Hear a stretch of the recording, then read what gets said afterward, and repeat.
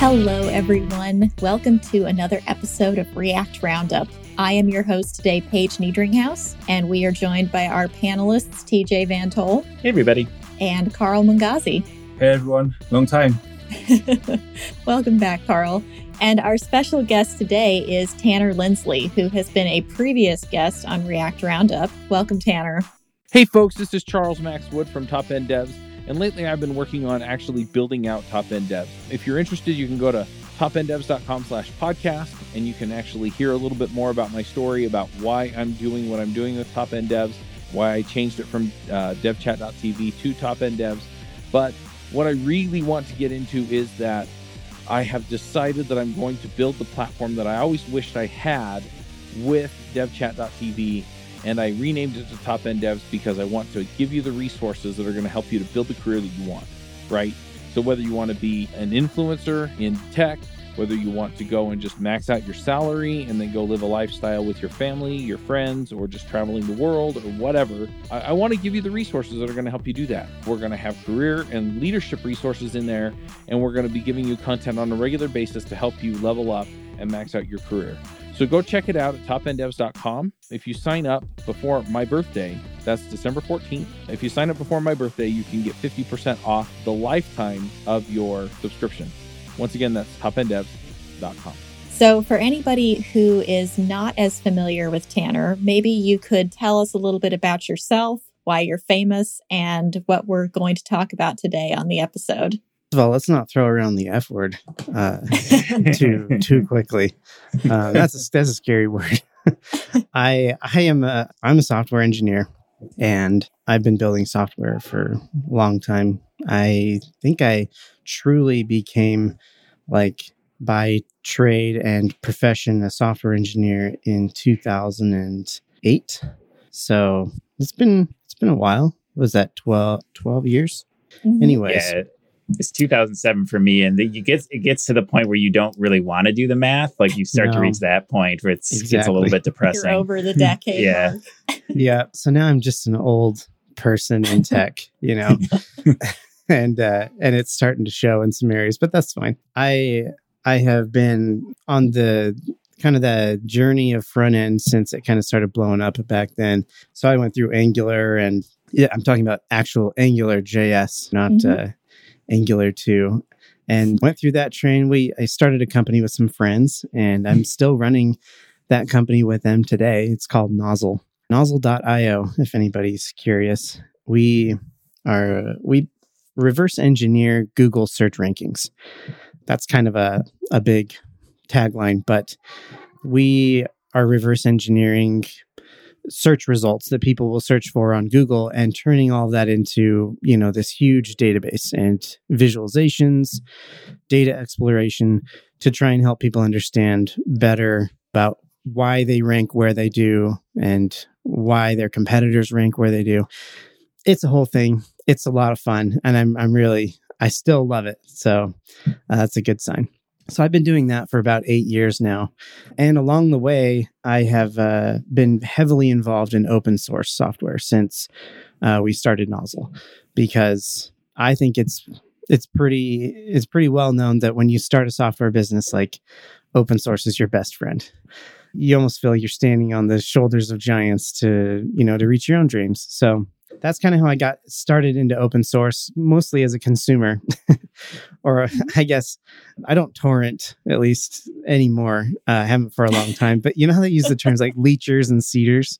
Have you ever heard those terms? Yeah. I feel like sometimes I describe myself like in the early days of open source, I was a leecher, totally. I was just like, give me all the software and give me all the tools for free. And I love this, But yeah, eventually I fell prey to like the open source lure, right? It sucked me in, and I started like building and sharing and kind of contributing back. So I've been doing that for 8 years, and it's been wonderful. It's really come to like define a lot of my career and like a lot of my connections and friends and everything. So, yeah. So for people who are less familiar with the open source projects that you have kind of created and started to spread around the community, do you want to give us a quick rundown? I know that there's quite a few at this point. do you want to start from today about what's available today, or do you want to go through like the graveyard too? No, we should do. You're at the point where you can do a greatest hits album, right? Like what's the most popular, the ones that people have really gravitated towards, I guess. Sure. The biggest one's going to be React Query. And it's funny because it's actually not that old. I think it's only 2 or 3 years old. But yeah, React Query is probably the most popular one. And I love it still. I think it's excellent. It's a library to help you fetch data in React. And that sounds very superficial because there's 1,000 other libraries like that. But I think it definitely goes the extra mile and has some really fun design choices about it that make it easy to use. You know, I think there's a good reason that people gravitate towards it today. So React Query is one of them. React Table is probably the next, number 2 on the track list of the greatest hits album. It's great. Maybe not as like general use cases like React Query, but I feel like everybody's building tables and everybody wants them to be smart and act like a data grid. So I've put a lot of work into React Table and React Query mainly because I need these types of tools for what I'm building at Nozzle. We are very like data heavy at Nozzle. Lots of data visualization, lots of data being shuttled across the wire, for better or worse. And tables were a big part of that. So I needed a grid system that was going to be robust enough to do whatever we wanted it to do. So that's probably the second one there. And yeah, I'm actually working on the next version of that one. I'm pretty excited about it.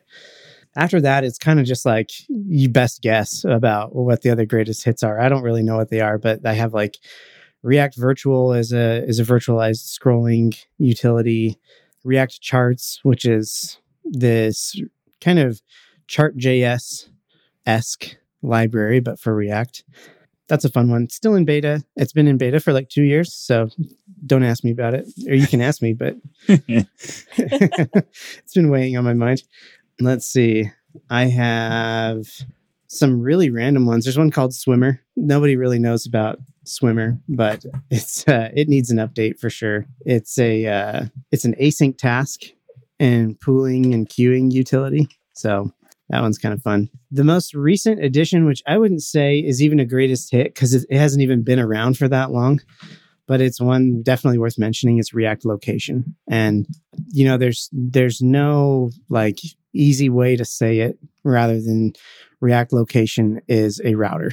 It's a React router competitor, for lack of a better way to put it. I hate throwing around the competitor terminology in open source, but it is. I use it in Nozzle. I needed some extra features and some things that I never really found in React Router or found possible. Really kind of stretched React Router to its limits and eventually just built my own. So, yeah. Can you give us some examples of how React Router didn't meet your needs or what yours can do? Oh, yeah. If you go to reactlocation.tanstack.com, you can read kind of the background story about how it came to be. But a lot of it revolved around search parameters for me. So I feel like React Router really nailed nested routing and how you declare routes and route terminology generally. And that makes sense. It's in the name, React Router. It was great for that. And I think that's why it works really well for a vast majority of people who use it. But at Nozzle particularly, we have these massive dashboards, and we have a lot of them. And every little thing on the dashboard has a knob to tweak, something to change, something to save or alter, configure. And it turns out that people want to be able to, make all those changes and share those links with their coworkers and with their friends. And one problem we were having is where should we store all that state for every single widget? It's almost like every single widget was its own app, And I wanted to store it in the URL. That just made a lot of sense. And that's kind of where we started bumping up against the ceiling of React Router.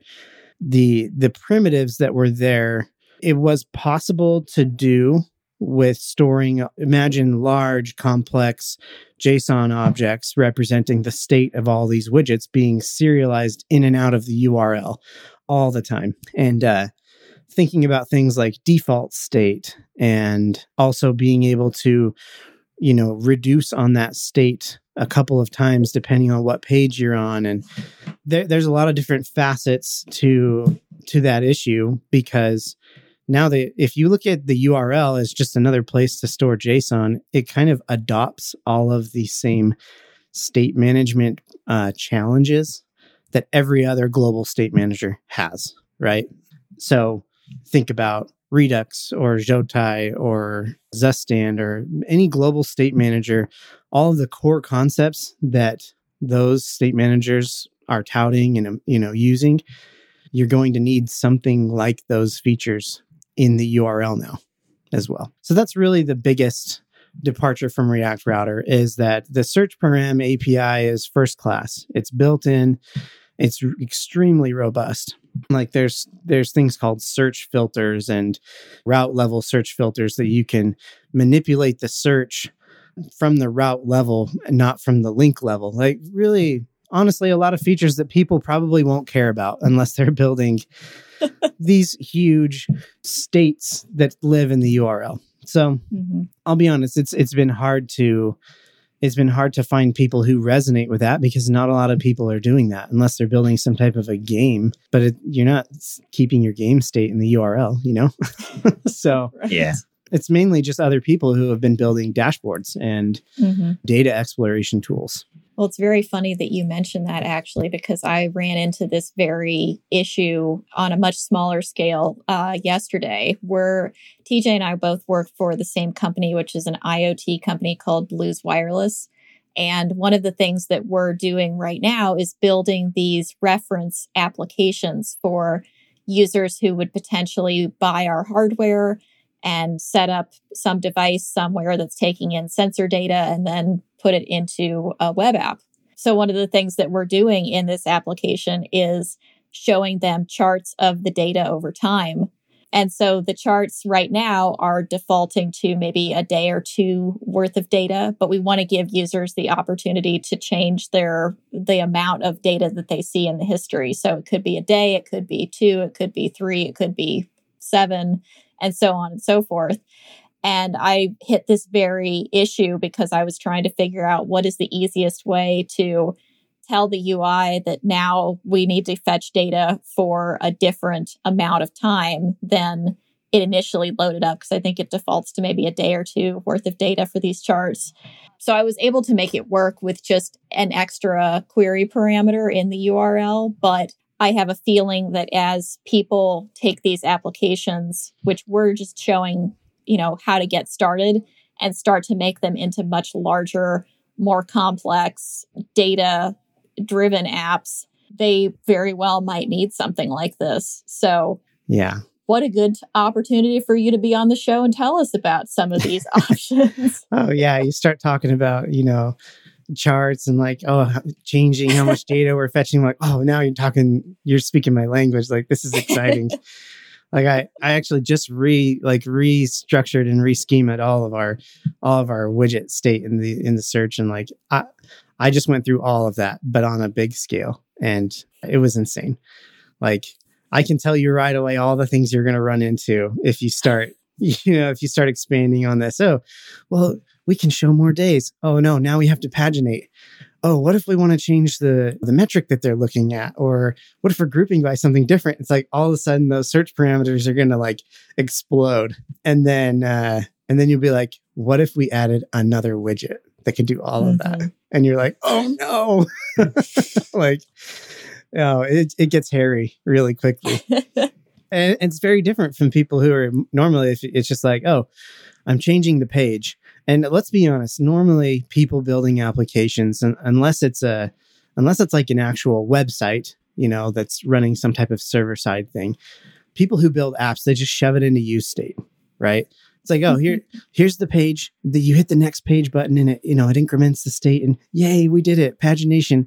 And then the user, you reload the page and you're back to page 1, you know, and all that state is just nuked. And it's like, why? That's that is really painful for me as a user. I hate that. So I want to give people zero excuses to like not put their state in the URL. Anyways, that was kind of a rant, but yeah.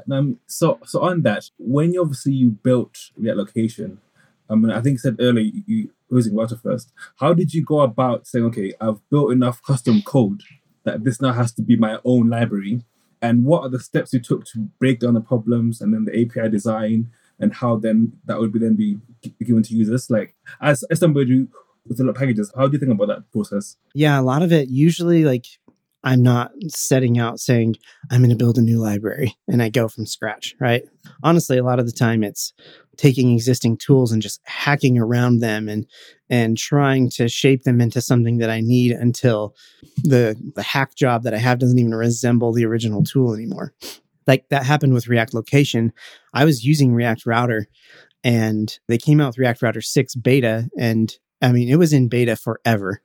And I understand that there were a lot of problems that they needed to solve, but I was like, I can't wait any longer. I'm shipping this to production. So I shipped V6 beta React Router to production. And from there, I just started writing wrappers around everything. So like one of them is, it was really difficult to change the route path and the search params at the same time in a functional way without knowing the entire URL and deserializing it and then reserializing it everywhere that you have a link. That was really tedious. And also you had to know about every single possible search parameter that you had in the URL all the time. You know, there was no way to just kind of say, carry these search parameters through automatically, but not these ones. So I built wrappers around like every single export from React Router. So I had my own link component. I had my own nav link component. Well, actually, full disclosure, I joined those together because I see very little reason to have separate components, but whatever. I had my own use search component or use search hook, use location hook. Anything that React Router exported, I eventually had to wrap it with my own so that I could like augment the API to behave the way that I wanted it to. And eventually it came down to me needing to extend the very like internal context that React Router provides. And that's impossible. They don't export those tools. And I also needed to get into the internals of how link generation actually works. Like when you give a link, you know, a to prop and search params and how does the resulting URL string get generated? I couldn't get in between those things. So really it was just like this huge wrapper, and it was not fun. I'm not going to lie. This massive wrapper, like I had to import everything from React Router, repackage it up and re-export it out of this file. I'm totally faking my app out. I'm like, you're using my stuff, but it's actually React Router, but whatever. So that's kind of how it all started. And eventually I really tried to work around it for a while. I shipped that wrapper with V6 to production for probably 4 to 6 months. And everything worked pretty well until we needed more stuff on our dashboards. We needed more resilience around our widget state and dashboard state. And we just couldn't get it with that wrapper without forking React Router, which I decided not to do.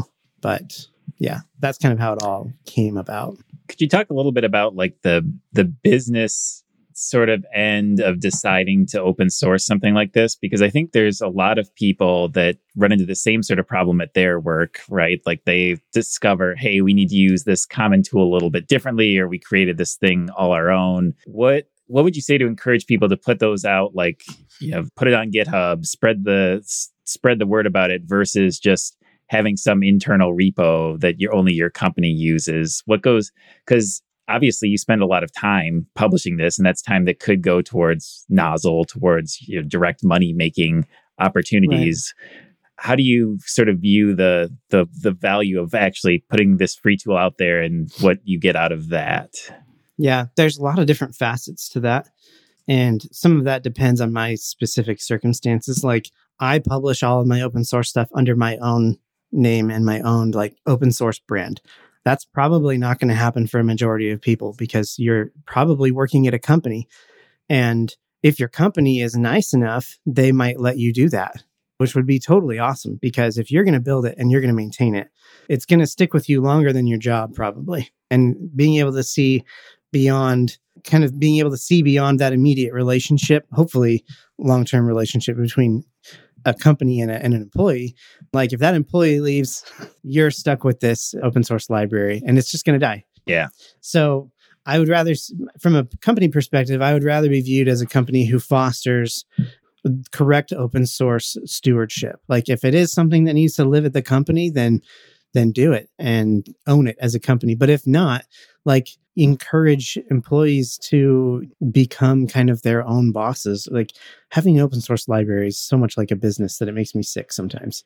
But anyways, I feel like the benefits to this are huge. Kind of to what you were asking, like how do you navigate that? And for me, it's an easy justification because yes, I kept a lot of like the React location source code in Nozzle for the longest time because it didn't need to go out into the world yet. And I think that's pretty normal because I needed time to vet it and to use it and polish it and kind of be my own user and dog food for a little while. But eventually, I think that it's totally worth it to open source because we don't have a lot of employees at Nozzle.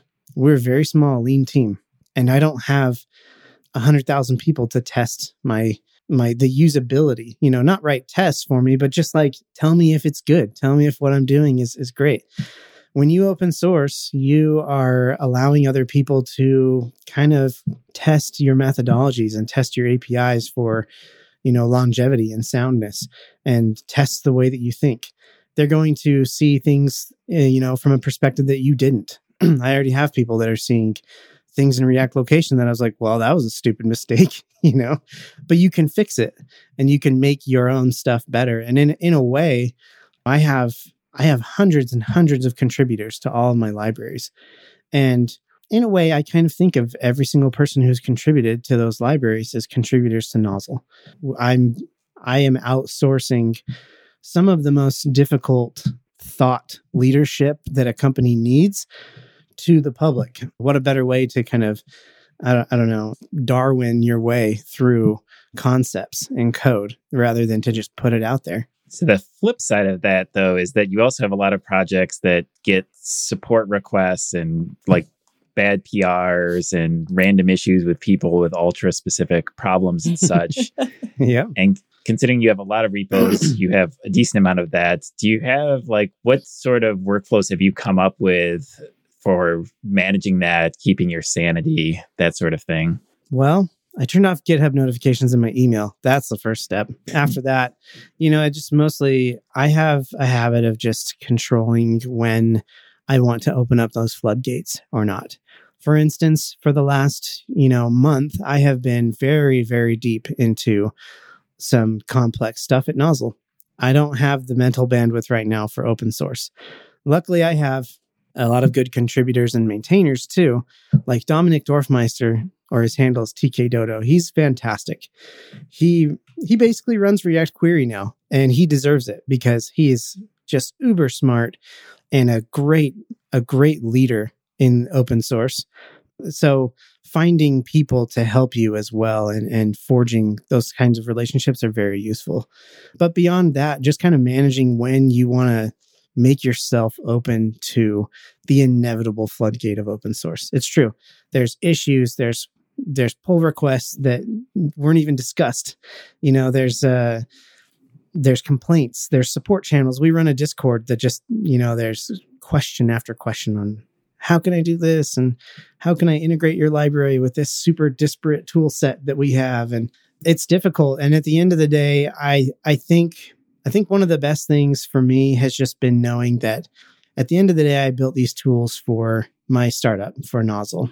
And obviously, I want to foster good contributions and good community around those tools because I wanted to help my company. I'm not going to fake that open source is just this big charitable cause and that's all I want to do. And I do have a business and I do have the ends to which I need means. And so open source has helped me do that. And I feel like everyone else using my libraries is hopefully on that same stage. They have a company they work at, or they have a business they're starting, and they just need it to work too. They just need the tools to help them push their product forward. So it's kind of this dual mentality of both thinking of open source as, a product, and we need to act like it's this business and make sure our customers are happy.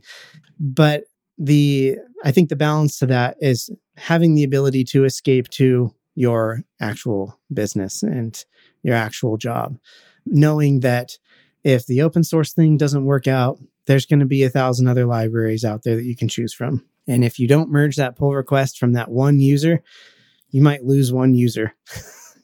But it's better than losing your mind and quitting front end and all the drama that can come from all that. So it's a hard balance. It's different for everybody. And I have the hours during the day where I'm like, you know what, I'm going to sit down and just attack all these issues and fix these bugs.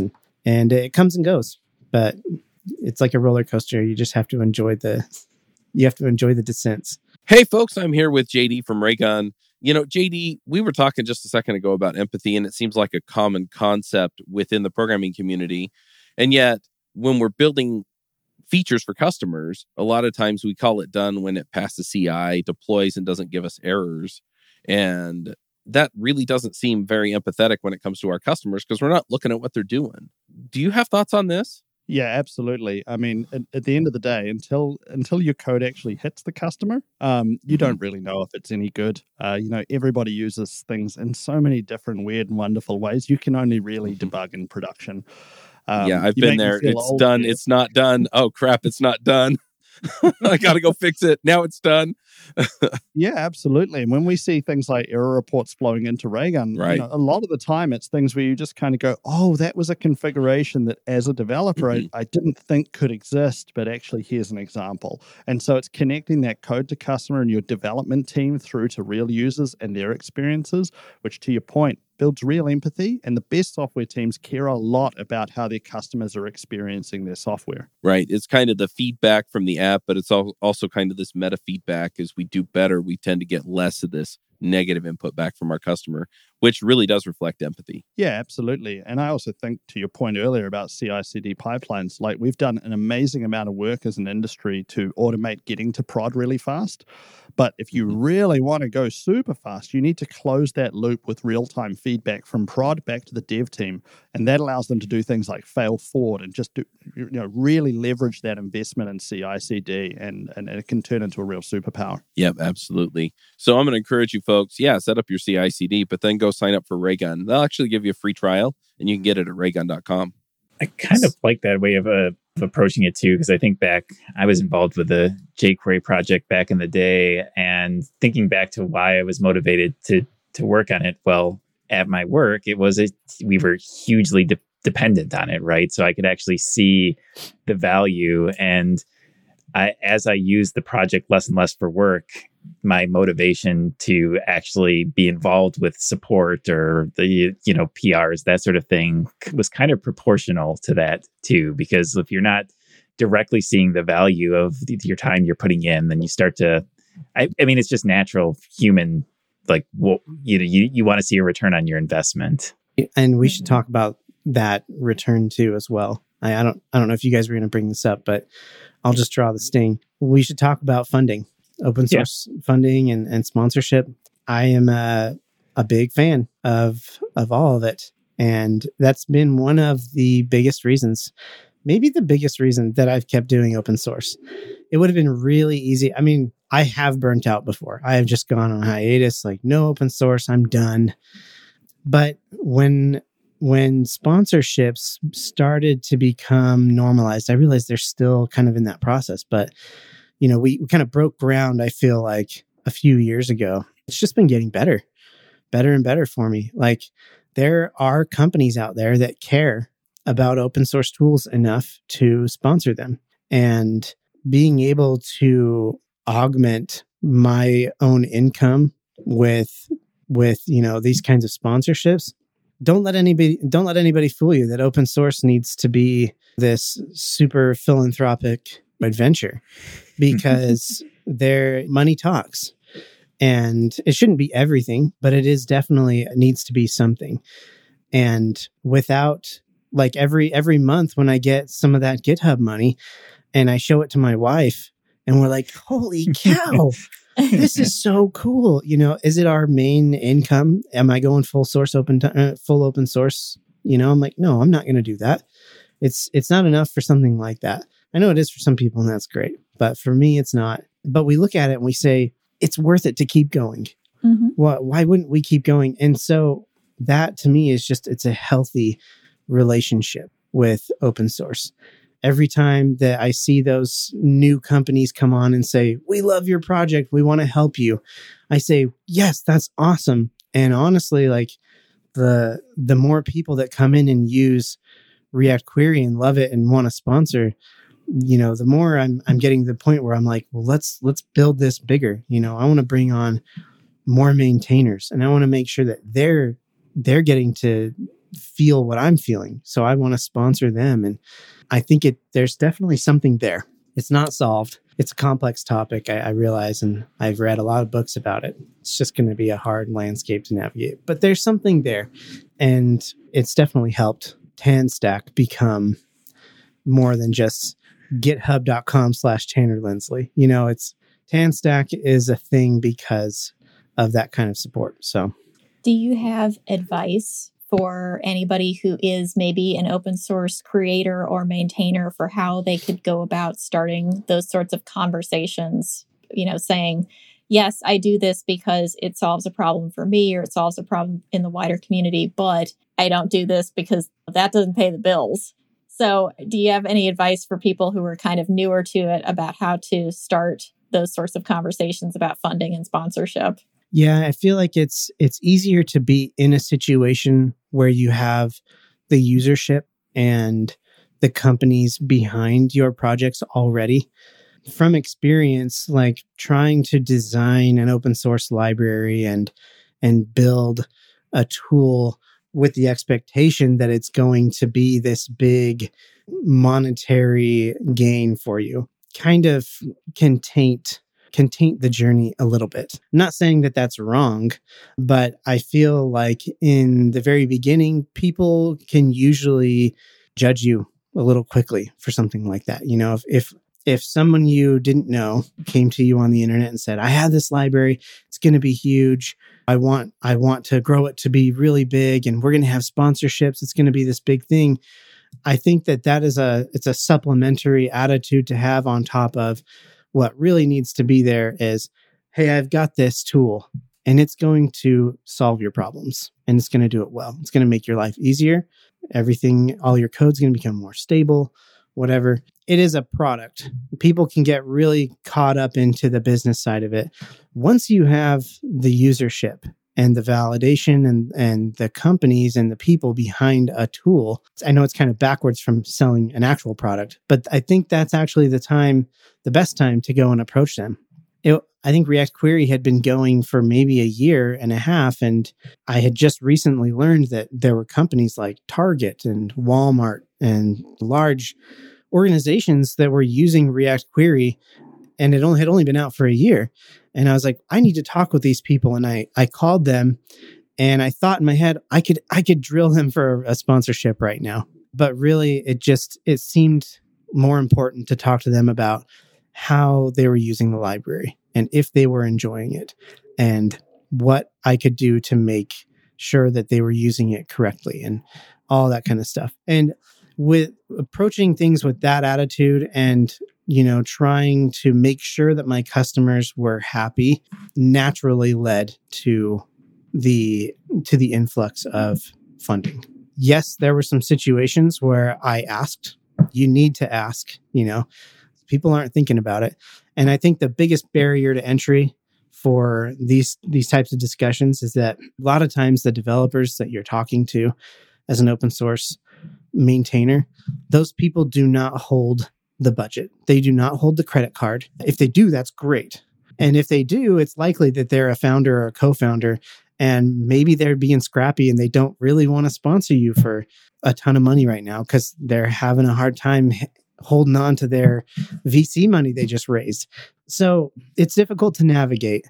And I've tried to help those individuals navigate that as well. Hey, it would be great if you could approach your managers or something and raise awareness about open source sponsorship, because I would love to keep this library going. I know that you really use it and enjoy it. It would really help the community and me keep it up if we could get something going. Those types of discussions have usually led to wonderful things. So, and honestly, wonderful relationships. I have really close, great relationships with a lot of developers and teams now that started as sponsors and now are, they feel like partners almost. Like, what can we build together? So it's a fantastic way to network as well. Do you have any recommendations in terms of like platforms for sponsorships? Because I feel like the last few years, there's almost been an arms race of like, well, we got like Patreon, we have like GitHub does this now directly. There's some others. Do you have you experimented with a lot of those? Do you have like a recommendation for other open source projects out there? I've only used Patreon and GitHub, and I used Patreon for a little bit because it was kind of the first one that I was like, this is cool. Let's do this. and I remember like getting my first like $50 through Patreon, and I was like, this is the coolest thing ever.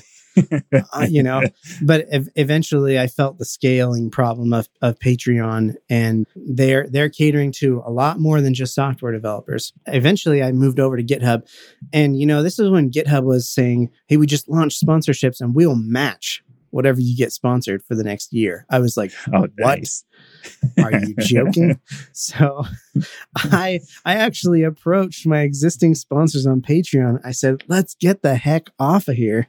Let's go over to GitHub, because one, you're going to have a better experience going through GitHub. I think it's polished. It's nice. They got Stripe, and it just felt really good. And it's tied into GitHub, so like it's not the kind of this disparate network of Patreon. I was like, and PS, like they're going to double your sponsorship to me. And they're like, whoa, really? That's cool. Yeah, I'll move right now. So that was an awesome year. The dream was over very quick though. But GitHub has been fantastic. They have an API that I can query for like my sponsorship data. So I'm trying to integrate that into my website a little bit, and my Discord server. There's like private channels and things that you can access. I have some private GitHub teams that when you are on a certain tier of sponsorship, you get added to those teams, and there's little repos and things that I'm working on that are like experimental or whatever.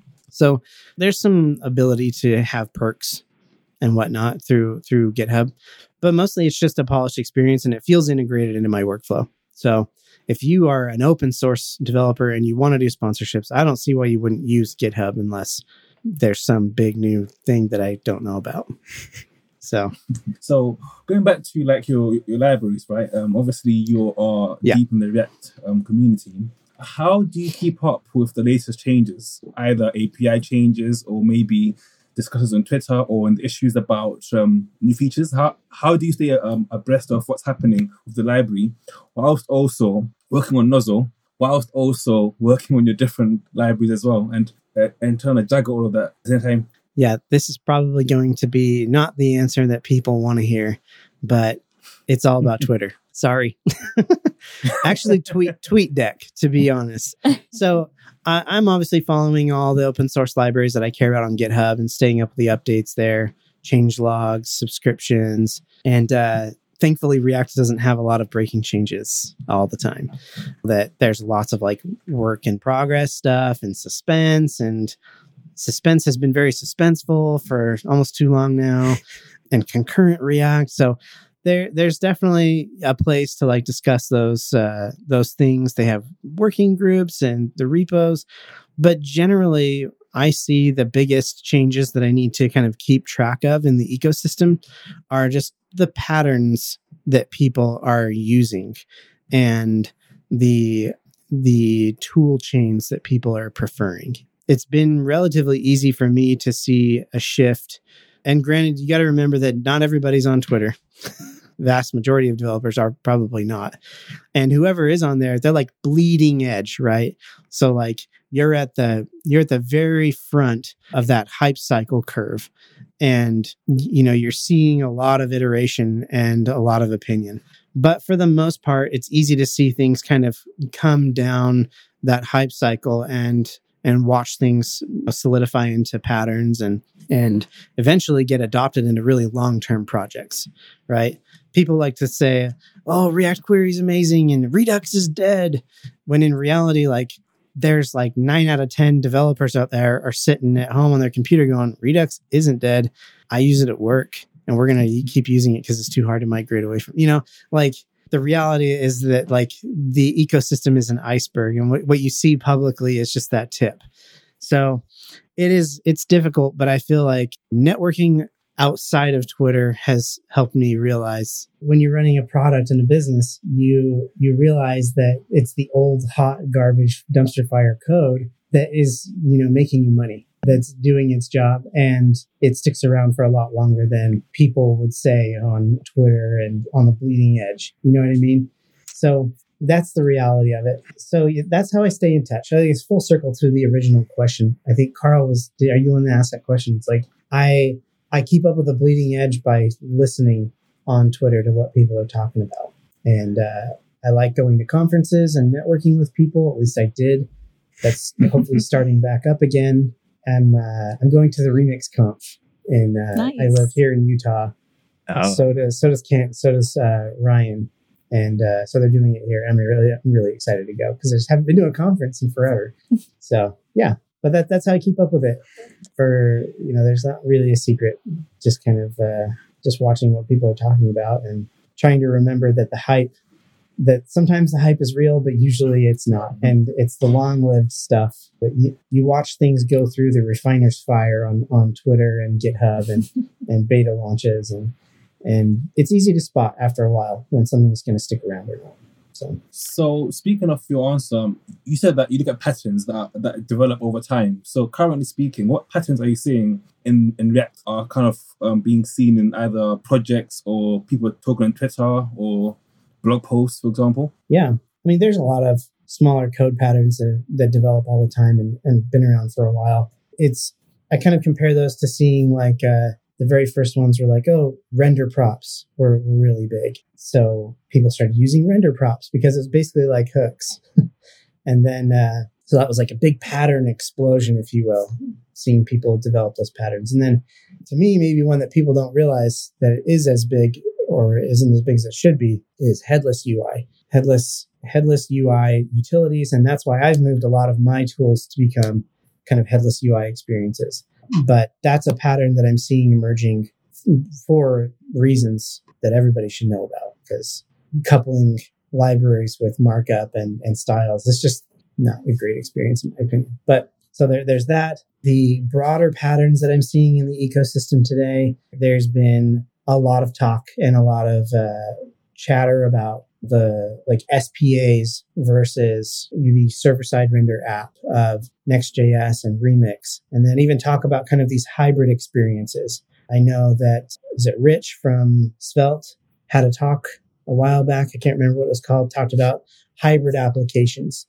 This delicate balance of how much do we do server-side to speed up performance and ship the least amount of code to the browser. Like you've got Remix and Next that are just really obsessed with that experience. And then you've got kind of this hybrid area, which seems a little unexplored, but there's definitely fun tools there like Astro and Svelte Kit. I guess you could kind of call Gatsby and Next in that area a little bit. And I live in like SPA land, honestly, quite a bit. I haven't touched like an edge site in a really long time, a site that is like meant to be cached at the CDN and so fast that it's, sub-millisecond page load times. I've lived in kind of this application land where it's okay if we have a 400 kilobyte bundle.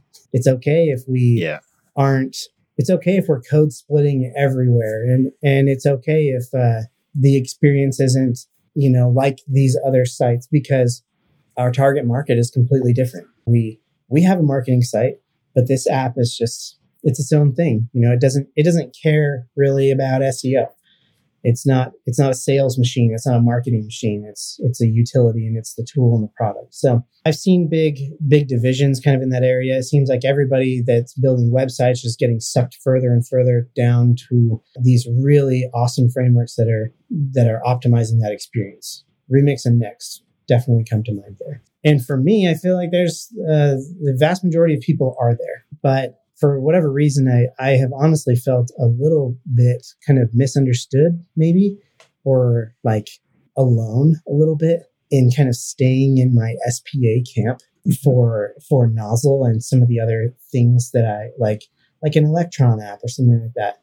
Seems like everybody wants to talk about blazing fast CDN, edge computing, and over here I'm talking about building widgets.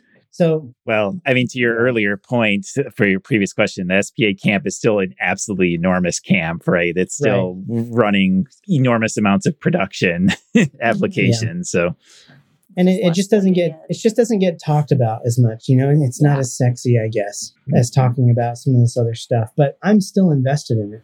I know because I still have a lot of sponsors and clients and people I know that are building those SPA apps, and they're like, yeah, like we're still doing it this way, and we are still running into challenges and problems. And I'm like, okay, I'm going to keep building tools for this group of people. It might not be the overwhelming majority of people, like React Query, just everyone can use it and it's very low level primitive, but I realize that a charting library and a data grid library kind of fall more into that camp. So maybe I'm not the right person to ask about the pattern recognition across, for the majority of people, because I don't really feel like I fit into that vast majority. I love all those tools and I use them. I do build websites still, and I'm very thankful that those tools are around. But Nozzle has kept me in this kind of strange place that I really love. So. Well, speaking of Nozzle, we're coming up on our time, but I have one very random question for you. So Nozzle is a very like SEO type of tool, right? Do you have any random, what's one random thing that say Google does that people might not know about related to search, or something that surprised you or that's just weird? First of all, Google, their HTML and whatever they're using to build their search pages, like when you go Google something and the search page comes up, that HTML is a mess. It is. I don't know what the heck they're using to generate all that, but it is insane, and it's changing all the time. There's there's very little consistency. They're changing it every hour, every day. They're A/B testing in random places across the globe. Different little things. We'll see little tiny new features pop up in Google on just a handful of searches and then just disappear. And we kind of have a system set up. Our backend engineers are really amazing. They have systems set up that we crawl everything in the HTML. And if we recognize one element out of place or that we don't recognize, it just sets off alarm bells for Nozzle. We're we got to know. And so we see Google do the randomest stuff. They've got a widget for everything. And, sometimes it seems like they're just trying to kill Wikipedia with how much information they're trying to shove into that sidebar. But it's just funny to watch how Google has decided to do things. Sometimes I wonder if the Google engineers know exactly what's being served up. They use a lot of machine learning now. I'm definitely not an expert about any of this, but this is just kind of what I've understood from my backend developers who are really smart about this, is that there's this huge ML thing going on with Google, and they're kind of saying, these are the things that matter to a website. Here's kind of some criteria. I know my founder, CEO partner, he just told me that page speed is largest contentful paint. Largest contentful paint apparently just kind of went up on Google's priorities. So I don't know when that's going to take effect or if it already has. But it's okay, so what do? They just say, okay, this is more important. But there's a bunch of machine learning around it that's just kind of understanding what people want and then trying to feed people more of what they want. I don't know. The robots are running Google now. Talk about the biggest moving target. We are trying to make sense of this moving target. And you know what'll be really funny is someday we're going to have our own ML that is helping us decipher Google's ML. And that will be a fun day. Robot arms race. Yeah. It'll be a lot of fun. The other funny things that aren't really like specific is I track my own keywords. I track keywords for all of my open source stuff. And, so I'm tracking the React query keyword and I'm tracking routing keywords and whatnot. Do you think your knowledge of SEO has gotten you ahead in open source? Because I have noticed your naming scheme of your libraries, right? React location, React query, like they're very like you haven't been naming libraries like Svelte and Zustand and all these other things. Like you get like these names that are very like conducive to things people search for, right? I don't feel like I did that like on purpose. I kind of that was just a branding decision that I made. I was like, but I did think about it as like, I want people to find a table. They're going to search React table, so why not just call it React table? And I went to NPM and React -table is there. It's kind of like the same idea behind picking a website. It's like, how many words is it? Can you spell it without, can you just type it without me having to spell it to you? Just sound easy. Those were really basic decisions that I'll be honest, I did not think were like that important. But yes, in hindsight, they really paid off. I don't know how much of that was just being in the mindset of nozzle and SEO. There's probably a part of that. But yes, like the SEO part of it has really been nice. There's also a downside to that because like as much as people are going to type React table, like it's hard to find exactly what they're looking for. Yeah, because you get conflated. So I guess you could results, say, if you're winning the SEO game, it's a great decision. But if you're not, then it's a bad one. So yeah, I actually just found out that my tanstack.com documentation pages are beating out Stack Overflow in all of our SEO. And all the SEO for my keywords that I care about. And I was like, that's a good sign. When Stack Overflow is surfacing more stuff about your library than you are, that's a bad sign. On that point, one thing I've noticed is that when I'm looking at a library, right, and then I'm looking for a, let's say I get a React query, for example, and I've got this issue, I'm trying to work out how to use it. Usually I would go to the library itself and the documentation, and sometimes or most times the docs are not really clear or there isn't enough information about it, and then I'll go over to on Google and I might find things here and there. But do you think that there's a gap in the market for open source engineers to actually maybe focus more on content, i.e. actually looking at people's questions in either the issues or SO, like you said, and writing posts about those issues that are in depth? Because I think over time it helps you answer questions that come up again and again as new developers come across your tools. Absolutely. A few people come to mind that are really good at that. Kent C. Dodds, been friends for a long time. He lives here close to me, and he's just he's a phenomenal blogger. He writes a blog for everything. Like when people ask him questions, he doesn't answer the questions anymore. He just pastes the link. So he's a great example of why that pays off. Another person, TK Dodo, he writes great blog posts about like the extended concepts around React query. And I loved him so much. I was like, put these in the official documentation because, let's link out to those because they're so good. So there's definitely a market for those blog posts. And I think, I'm so sorry. It might not be loud for you, but it is loud for me. It's actually pretty awesome. Yeah, it's no problem. I think your sound track as you speak. You get We were just talking. We need a new theme song. So if your son's interested, He'd perform for sure. He's not at all. Yeah, and there's another company too that reminds me of is LogRocket. Like they seem to own every topic, and because they have a ton of like ghostwriting that happens and guest blog posts. for better, or I think sometimes worse. Like I've had some articles with LogRocket that I just wish they would just take down. Like there's an article about React Query versus SWR that's like 3 years old, and it pulls in so much traffic and it's outdated and they don't want to update it. So Oh, man.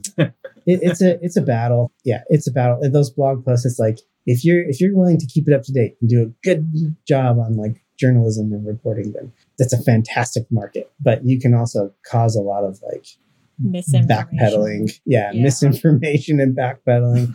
Open source moves fast like that. It's like, I'm writing this blog post because this thing has a bug and I hate this library. Well, we could go fix that bug like tomorrow, and then your blog post is irrelevant, So I don't know. Yeah. So I think on that, there's probably a bigger market for stuff around the concepts that don't change over time. So maybe you might change how you implement it, but if the concept is obviously going to be the same throughout different libraries, there's probably scope to have articles that are going to depth about routing or about state management or about UI libraries, as opposed to a blog about, this bug on this software, on this tool, right? Because Right. like I said, that's definitely the better way to do it. Yeah. Yeah. And I think that's I've seen, since I did React Query and I kind of talked about server state versus client state, that like tagline of server state versus client state is just like everywhere now. Everybody talks about it, and there's countless blog posts about it. And I think it's great. Raise awareness, and that concept will stick around for a long time. So. Well, Tanner, it has been a pleasure to talk to you, and I think we could probably go on for a couple more hours, but Definitely. but let's get into the picks section of our show. So this is where we recommend to users shows that we like, books that we're reading, stuff that we've enjoyed using. Hi, this is Charles Max Wood from Top End Devs, and lately I've been coaching some people on starting some podcasts and in some cases just taking their career to the next level. Whether you're beginner going to intermediate going to advanced, whether you're trying to get noticed in the community or go freelance, I've been helping these folks figure out how to get in front of people, how to build relationships, and how to build their careers and max out and just go to the next level.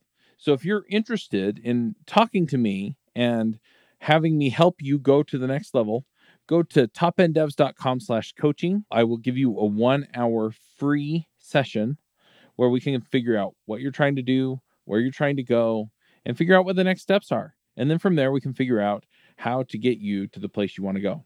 So once again, that's topenddevs.com/coaching. So I will start off with a pick for this week. My pick is going to be a show that's been running for a while. It's called Star Trek Discovery. And my husband and I were looking for something new to watch on TV. We found this, and it's got 4 seasons at the moment. And it's way better than I expected it to be, because I've seen some of the early Star Trek when it was very cheesy and special effects didn't really exist.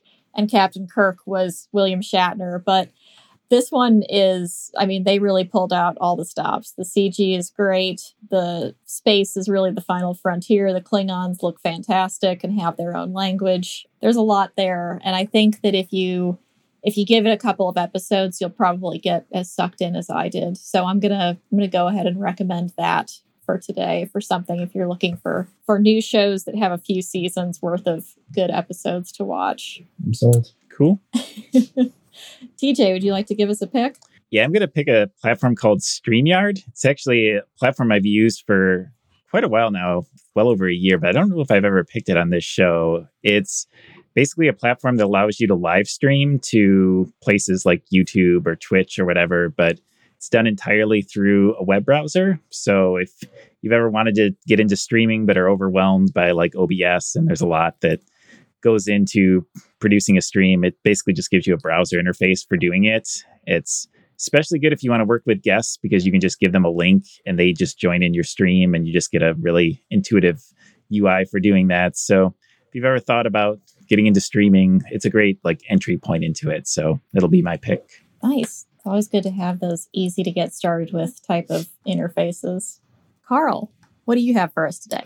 Yeah, so I think I was telling you earlier before the show started that I've basically moved home. And as a result, I've started watching a lot of DIY videos because my wife loves DIY. and I've also been binge watching random videos. And currently, I'm really loving watching people that have bought like old either French chateaus or old farmhouses, and they spend like a year or so doing it up. So my pick is a channel for this couple that bought a French chateau, and they're basically been spending the last couple of years, I think, doing up the interiors. I think the lady, she actually designed it on wallpaper, and that's quite interesting to actually watch. So yeah, if anybody likes DIY or just watching people restore old buildings for use, definitely watch that couple's journey. It's quite cool actually to watch.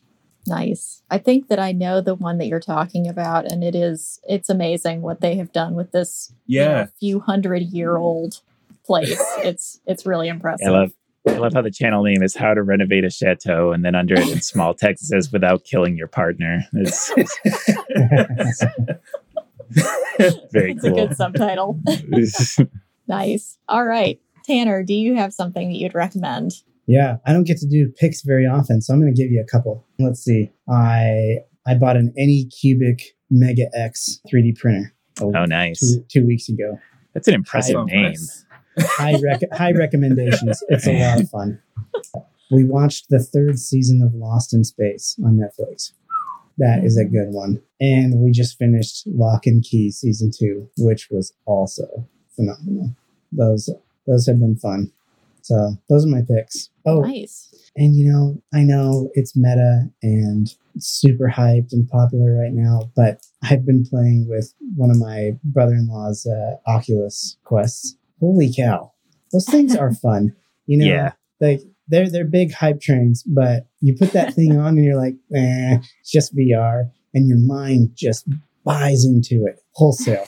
And then you're just like, I am in a different world. It's just crazy. It's crazy the way that it works. So those would be my picks. If I hadn't bought my 3D printer, which I love, I would go out and my next frivolous, unnecessary purchase would be an Oculus Quest 2.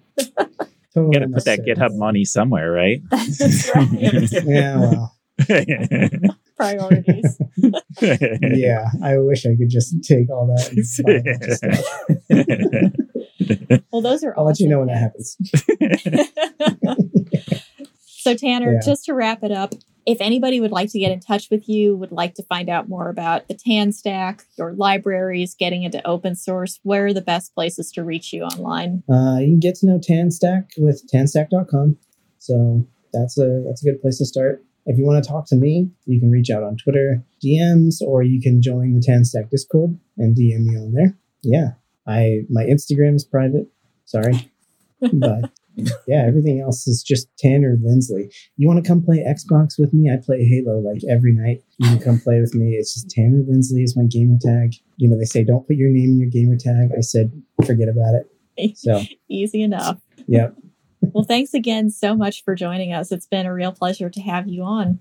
It's been fun to be here. Thanks for chatting. This is really awesome. Absolutely. Well, we will see everybody on the next episode of React Roundup. Have a good one. Bye, everybody. See ya. See you, everyone. Bandwidth for this segment is provided by CacheFly, the world's fastest CDN. Deliver your content fast with CacheFly. Visit CacheFly.com to learn more.